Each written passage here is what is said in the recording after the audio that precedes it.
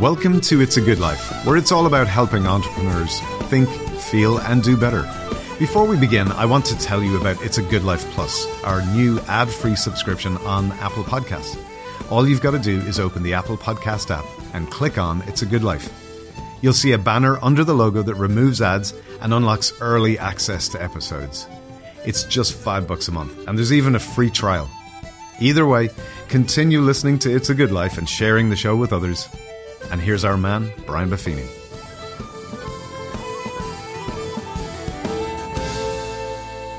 Top of the morning and welcome to It's a Good Life. I have a very special guest for us today on a subject very close to our heart here at It's a Good Life. His name is Nicholas Eberstadt, and he's a political economist. He holds the Henry Wendt Chair at the American Enterprise Institute and is author of over 20 books and monographs, the latest of which is Men Without Work, the post-pandemic edition. I've been following Nicholas's work for many, many years now, and I'm excited to share this interview with you. We all know the stats, the 11 million open jobs, people working from home, people leaving the workforce, all of these different issues, and there's lots of theories.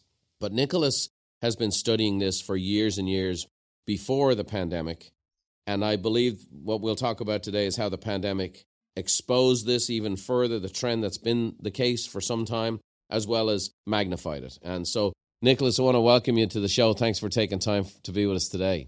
Brian, thank you for inviting me. It's a pleasure. So, just a little bit of background before we dive into your new book. Tell us a bit about yourself, where you're from, and how'd you get into economics of all things?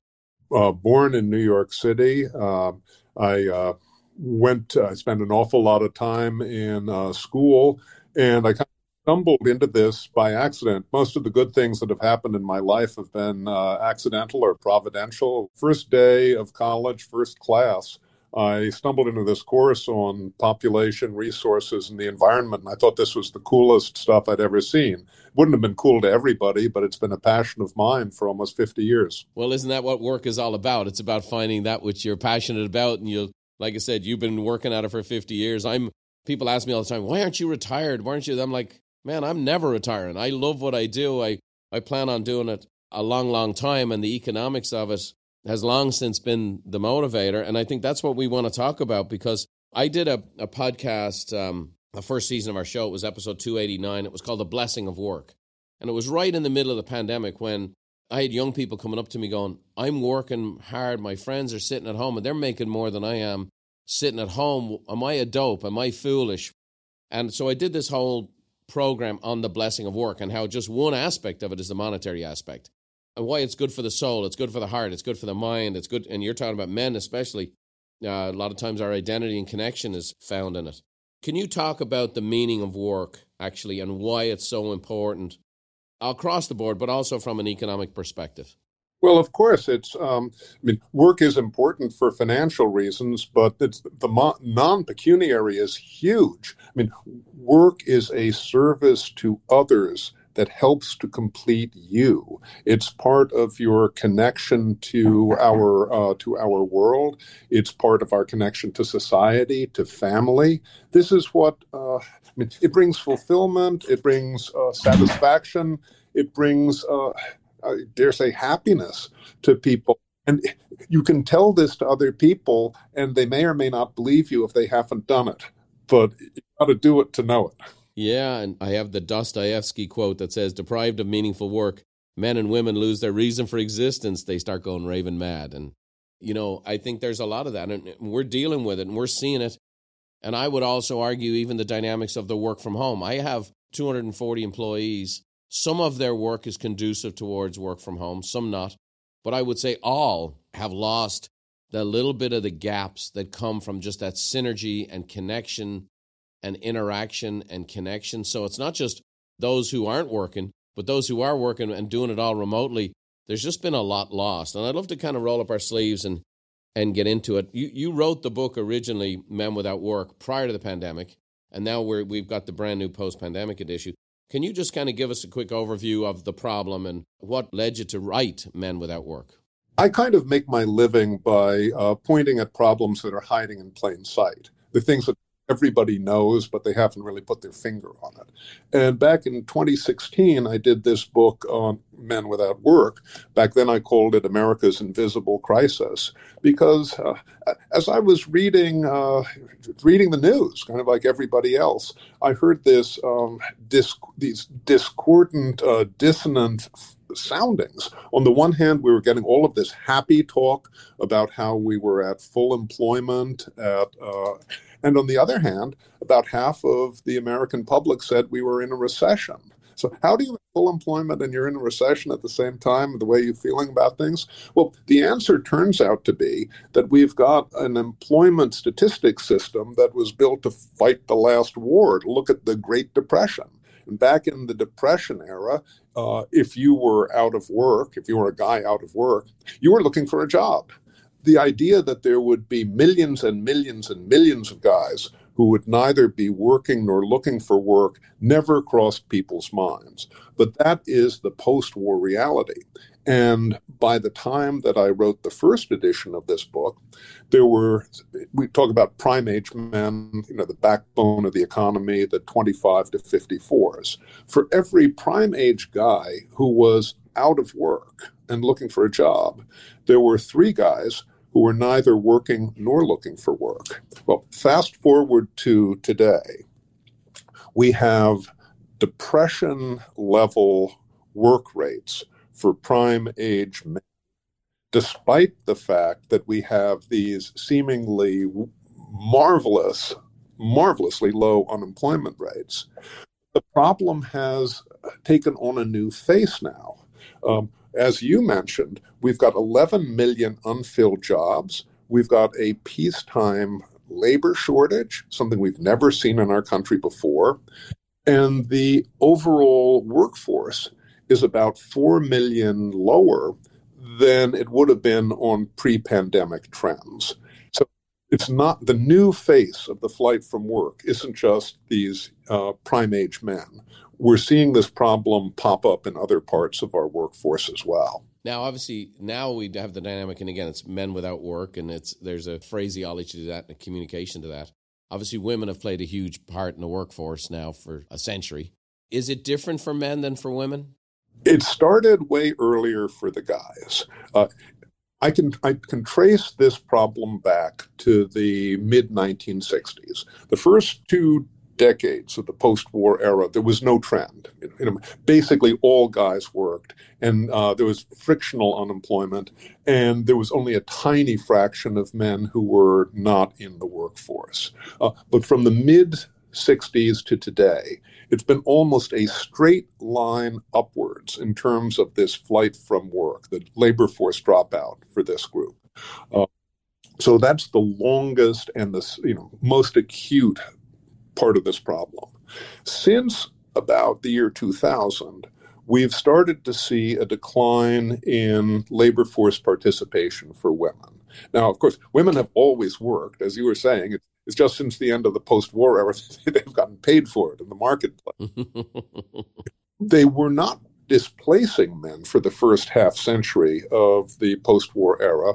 If they were displacing them, the overall work rate and labor force participation levels would have been flat. But those were going up, so they were kind of augmenting or supplementing. Something started happening around the year 2000, and both rates have been going down. And in particular, I don't want to get ahead of ourselves. I don't want to flash red lights where we don't need to. Say there's a yellow light flashing for prime age women who are not currently married and have no kids at home.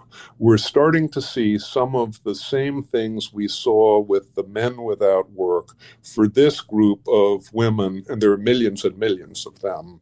So where's this all going? If work is becoming devalued in our society, becoming optional in our society, people are choosing to check out. Where does that leave us? Where does that take us to? There's nothing good that comes from this. Nothing good that comes from this. I was trained in economics, and there's this lazy mental tick that you're trained to in school in this. You're told that free time is leisure. Leisure has a very particular meaning. Leisure is when you use your free time to restore yourself or to uplift yourself. You can also use leisure in ways that's terribly destructive, that is degrading. I mean, we've got 2,000 years of Christian theology that tells us that sloth is one of the 7 deadly sins. Through being slothful, you can cause other people to sin. The idea of scandal, right? So what one does with one's time matters immensely here. And so obviously, there's implications on gross domestic product. There's implications for the future growth of an economy. And then you also have the social structures. What are the consequences there? Well, I mean, it's a 360, as I was indicating. It's what happens, slower growth for the economy, bigger economic gaps, bigger wealth gaps, probably more dependence upon social welfare, more pressure on fragile families, less social mobility, less confidence in our institutions, less social capital, if you want to use a kind of a fancy term. I mean, all of the malaise that we see today, it tracks with this part of the new misery. What are people doing instead of working? Well, we can listen to what they say they're doing. Now, we all know that everybody lies, but at least give us a kind of a baseline to see what people say they're doing. The U.S. government collects these things called time use surveys. They want to know what adults are doing from the time they wake up until the time they go to sleep, because labor, Bureau of Labor wants to know where people are working and when they're working and stuff. But they also ask people who aren't working. When you ask the guys who are neither working nor looking for work, it turns out that about 1/10 of them are just full-time students who are getting ready to go back to work. And they look like kind of everybody else. But the huge majority report a really distressing self-portrait. Basically, they don't do civil society. They don't do worship. They don't do charity. They don't do volunteering. You'd think they had nothing but time on their hands, but they don't seem to find a lot of time to help out with people at home or to help out with chores in the house. They don't even find that much time to get out of the house. What they say they do is watch. They watch screens. The surveys don't tell us what they're watching. They don't tell us what types of screens, but like 2,000 hours a year, which would count as a pretty good full-time job in employment. Add to that the self-reported item that almost half, before the pandemic, almost half of these prime-age guys said they were taking pain medication every day. So it's not just World of Warcraft. It's like World of Warcraft stoned. And that is not a skill set that's going to get you back into the economy. Yeah, it's a slippery slope. And, on many cases, right, it's like, oh, are you guys just old-fashioned and you were raised to have a job and this is the way it's supposed to be and, this is the new world. I just think so many people don't realize the value of work and what it does for you, for others, how it creates a dynamic. It's you want something done, ask a busy person. Colonel Sanders, Kentucky Fried Chicken, said a man will rust out long before he wears out. We've got this piece, and again, politically they'll quote the unemployment rate, but then over here there's the participation rate. And a bottom line is, overall, I'd say most people know it's not a good thing to not work, but I think what you highlight is how significant a problem it is.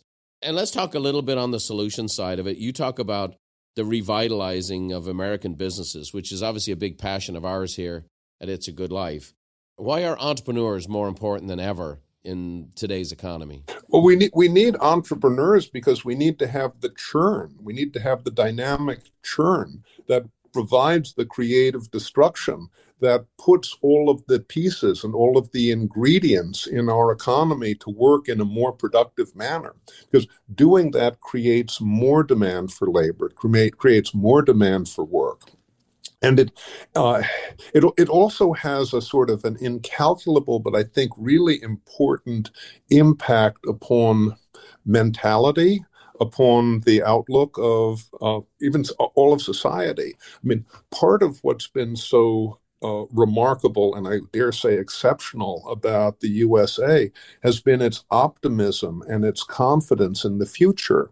And one of the reasons for this confidence is the idea that, well, there really are these boundless opportunities if you can go and seek them. And this isn't just old kind of like Horatio Alger propaganda from a bygone era. I mean, people live this every day. And you are an excellent example, and you are not alone. Look at all of our newcomers, all of our migrants who come to this country and who make something from nothing. It happens every day here. Well, I wrote a book about it. I wrote a book about it because I was on a panel and there was a Harvard discussion, and this is 6 or 7 years ago, and 50% of millennials said the American dream is no longer available to them. And it just I was like shattered by that statement.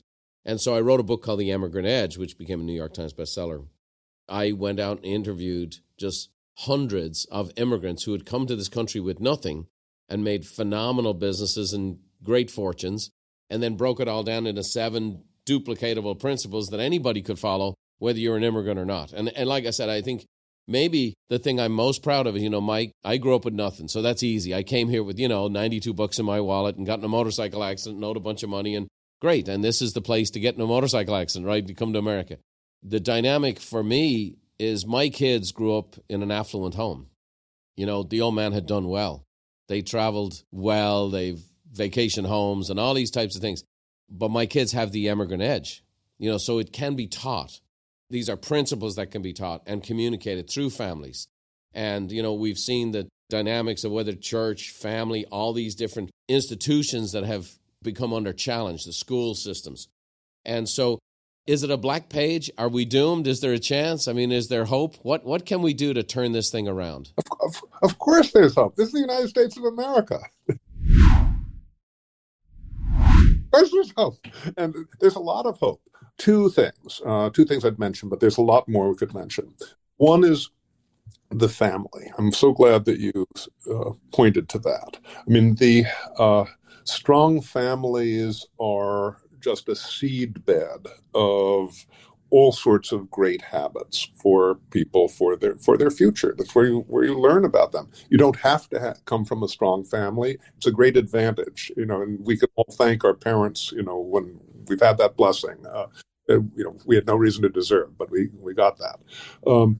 So family, just being able to speak the truth is kind of an important thing about the importance of family.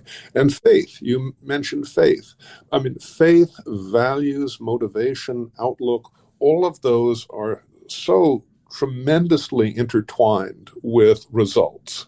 And the United States, as an exceptional country, as I mentioned, has gone through a number of great awakenings in the past. We don't know when they're going to come. There's no government department that micromanages these. They come up spontaneously by a providence beyond us. We don't know when the next one of these is going to happen. But we have it within our society spontaneously, in addition to whatever else our government may do, to bring about the sorts of changes which we need to revitalize our country and to banish this new misery. Yeah, amen is my answer. I think about my wife was on the 1988 Olympic team, and her favorite movie is Miracle. And, there's all the great speeches in the 1980 hockey team and so on and so forth. But one of the features in the middle of that movie, which brings me great hope, is Jimmy Carter's speech. And it was the speech that ultimately may have sank his presidency in addition to his policies. He goes, "We have a crisis of confidence." And he's talking in 1979. And he goes, "For the first time in our history, the majority of people believe that the next 5 years will not be as good as the last 5 years." And he was talking in 1979 that people had thought politics is so bad, the world events are so bad, the Olympic Games are canceled, our hostages are being held in Iran, we're waiting in line for gas, we have big inflation, we have all the problems that have kind of surfaced here recently that Jimmy Carter was dealing with, and that people said, this is the end of it. And you think about it. Imagine you'd started a business in 1980. Imagine you'd bought real estate in 1980. Imagine you bought stocks in 1980. you'd be a gazillionaire today.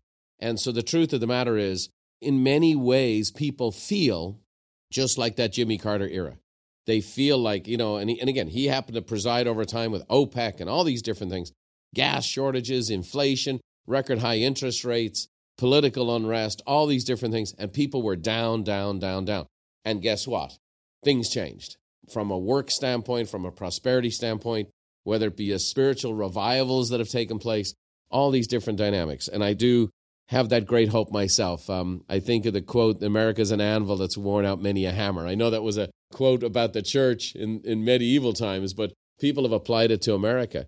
And as you are doing this work, and I have the book here, and this has been great, Men Without Work, the post-pandemic edition. And the reason I love this stuff is many people know I do a lot of economics and I interview a lot of economists because I feel like studying the past and studying history gives me a leg up. I've done very, very well in my life, been able to project markets and predict markets. In fact, it staggers me like some of the stuff I see on Wall Street where they miss some of the most obvious signs. And it's obviously because they're not reading history, right? And you're laughing because there's just things, if you read the past and study it well, it certainly gives you a roadmap. What would be the best advice you would have for someone who's either starting a business today or running a business today when so many people are kind of down and think, this is the where it's going and America's on a downward trend and this is just where it's at? You've got tremendous opportunity because you're a contrarian thinker, and nobody's going to be earning money in my lifetime betting against the United States.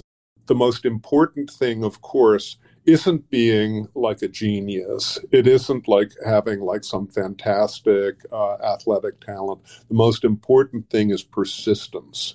And it's being ready to get back up the 101st time after you've fallen down 100 times. That is the most important, I think, habit that successful people all share. Yeah, amen. I love that. It's interesting as you're talking, I'm from Ireland, and a number of years ago, I did a speaking tour through Europe. And when I would go in my event preparation, I would be asking all these questions, and I would say, well, what's the single biggest gift I could give your audience? What's the biggest need they have, and what can I bring to them? And across the board, each place I went in one language or another, whether it was Greece or Spain or Portugal or Italy or wherever, they would say, can you help our people have more ambition? And I've done 2,600 seminars, most of them in the U.S. and Canada. And never once did I have to try to create ambition for an audience, shape it, direct it. But it's just not in the American DNA. Ambition is in the DNA. And even, the much maligned younger people of the Gen Zs and the millennials, there is an ambition there. It's a different packaging and a different presentation, but the ambition still is there, and it's there to be tapped into. And as an employer myself, I'm looking to find these ambitious young people, and they're there. They stand out amongst the crowd, so they're easy to identify, and there's still significant opportunities in the marketplace. I believe we're right at where Jimmy Carter was in 1979, and now's the time to buy, now's the time to invest, and now's the time to grow. Well, it's a funny thing, Brian. I mean, I don't get out as much as you, but I get out a little bit. And I'm really struck by how afraid kids are today. There's so much fear and anxiety, and this is the most prosperous, the most protected generation in American history. And so part of what you're saying resonates with me in this way. I think that our millennials and our Zoomers, our Generation Z, I think they want to be as successful as everybody else, but they're afraid they can't do it. And part of what we have to say is, don't be afraid. You can do it. Yeah, that's powerful. That's powerful. Well, don't be afraid. Persevere. Stand out amongst the competition and trust that better days are ahead. And like you said, I think anxiety is the number one pandemic we deal with today, and young people are definitely struggling with that. I see it in a lot of my kids' friends and people I get exposed to. It's great when I have 6 kids, and they range from 20 up to 30. And so right in that key group, I mean, I meet all their friends, and we'll have 80 of them over for a ball game at the house and things like that. On one hand, I'm inspired by them. They think differently. They want to do things where they want to believe in the companies they do business with. They're most socially aware. They want less emissions. They want workers treated well. They don't want to buy products where people are abused and things like that. They want balance. But I also they want to grow and they want to have a better life. And those of them that have end up having families, like nothing puts manners on you like having a couple of kids. Yeah. Yeah. And nothing brings out the provider impulse like having a couple of kids. Well, I've got 5 questions I ask every guest we'll finish up on. But just last word here on Men Without Work. What are people going to get when they get their hands on this book? They're going to see what has gone wrong or they're going to see some of what's gone wrong in our pandemic and post-pandemic era. And they're going to see that it's not just the virus, but it's the way that we responded in terms of our policy mistakes in dealing with this terrible catastrophe. And I find as an employer and an entrepreneur, it also gives me a little bit of a insight into the marketplace and the workforce that allows me to navigate. And so it's a very, very valuable resource. And I thank you for your work. You're really the only guy speaking on this subject. So I'm sure that's a lonely task, but I'm glad you have this great passion for it and great gift for it. So I appreciate it. I have 5 questions I ask every guest, no matter who we've had on. And so you don't know what they are. I'm just going to rapid fire them. And oftentimes some neat stuff comes out of this. So number 1, what's the single best piece of advice you've ever received? Marry that girl. Who gave that to you? My grandmother. Oh, there you go. Because Grandma knew. First time she met her, said, "Nikki, when are you going to marry that girl?" All right. And how many years ago was that? 35. 35. Okay. Well done. Well done. What one talent or gift do you wish you possessed that you currently don't? I wish that I were a little bit more patient than I am. That's always been one of my failings. Interesting. You come across as a very patient man to me. So, and I practice. This book would require a lot of patience. The research in this is extraordinary, and so I guess it's aligned to your purpose. So that's good. What book has been most instrumental in your life? It changes over time. It always changes. But I'd say that at the moment, what I'm thinking about is a rather peculiar book. It's called Capitalism, Socialism, and Democracy by an economist called Joseph Schumpeter. He talks about how our system is going to make the prosperity which will allow an elite that despises it to rise. Wow. What movie do you watch over and over again? If it's on, you always stop. Godfather. The Godfather. Tell us what we need to know about adult life in a competitive world. I got to tell you, I watched it last night. My kids are like, "Dad, really?" And it just came on, and I was like, you know what? I've had a couple of hard weeks here. I've been traveling. I sat down, and boy, last but not least, what does the good life mean to you? Well, I mean, going to heaven, but we can't guarantee that. But having fewer regrets at the very end of it. Fewer regrets. Well, I know this. Sitting at home, playing video games, stoning out, checking out, leads to a life of regret. And I think for those of us predisposed to work and find the joy in it, rather than cajole and browbeat people, I think it decries upon a lot of us to be a light and an attraction, that this is what the good life looks like. And part of the good life is good work. And you said it at the beginning, it's service to others. It forms a great sense of connection, and it forms a great aspect, and it's part of our legacy as human beings. And I really love the fact that you're doing this work. I appreciate it so much. I thank you for being a guest today. The best of luck with the post-pandemic edition of Men Without Work. I think it's fantastic. It's a quick read, and it's a powerful read, and very rich indeed. And we're going to leave today's show with a little Irish blessing, someone who taught me a lot about work ethic. My 92-year-old mother back in Dublin, and she leaves us every time, Nicholas, with a little Irish blessing. We'll sit here together and enjoy Therese finishing the show. Thanks for being our guest today. May the road rise up to meet you, and may the wind always be at your back. May the rain fall soft upon your fields, and the sun shine warm upon your face. And until we meet again, may God hold you in the hollow of his hand. See you next time.